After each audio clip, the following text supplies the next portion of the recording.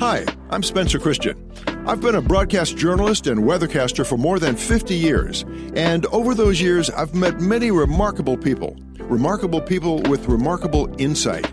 Now, I'll be talking with them about the issues of the day and about their personal journeys. I'll even share a few of my own. Our parents gave us, somehow they instilled in us this positive, aspirational view of the world.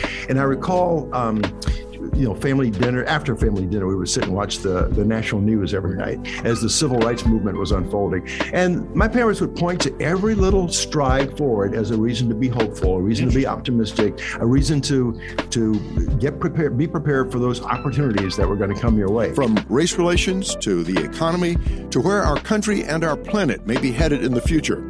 What gives you hope and optimism that we are going to be able to meet these challenges? I think the thing that gives me the most hope, quite frankly, is when I go to these meetings and I say that they're 75% female and they're doing amazing work and they're very collaborative. The goal is for us to learn together about the world from many perspectives. I hope you'll find these conversations as interesting as I do. I'm about to go on the air, so come join me after the weather and we'll learn together. After the Weather is a product of ABC7. Be sure to subscribe, and if you liked our program, give us a rating on Apple Podcasts or wherever you listen to us. We'll talk to you next time. Take care.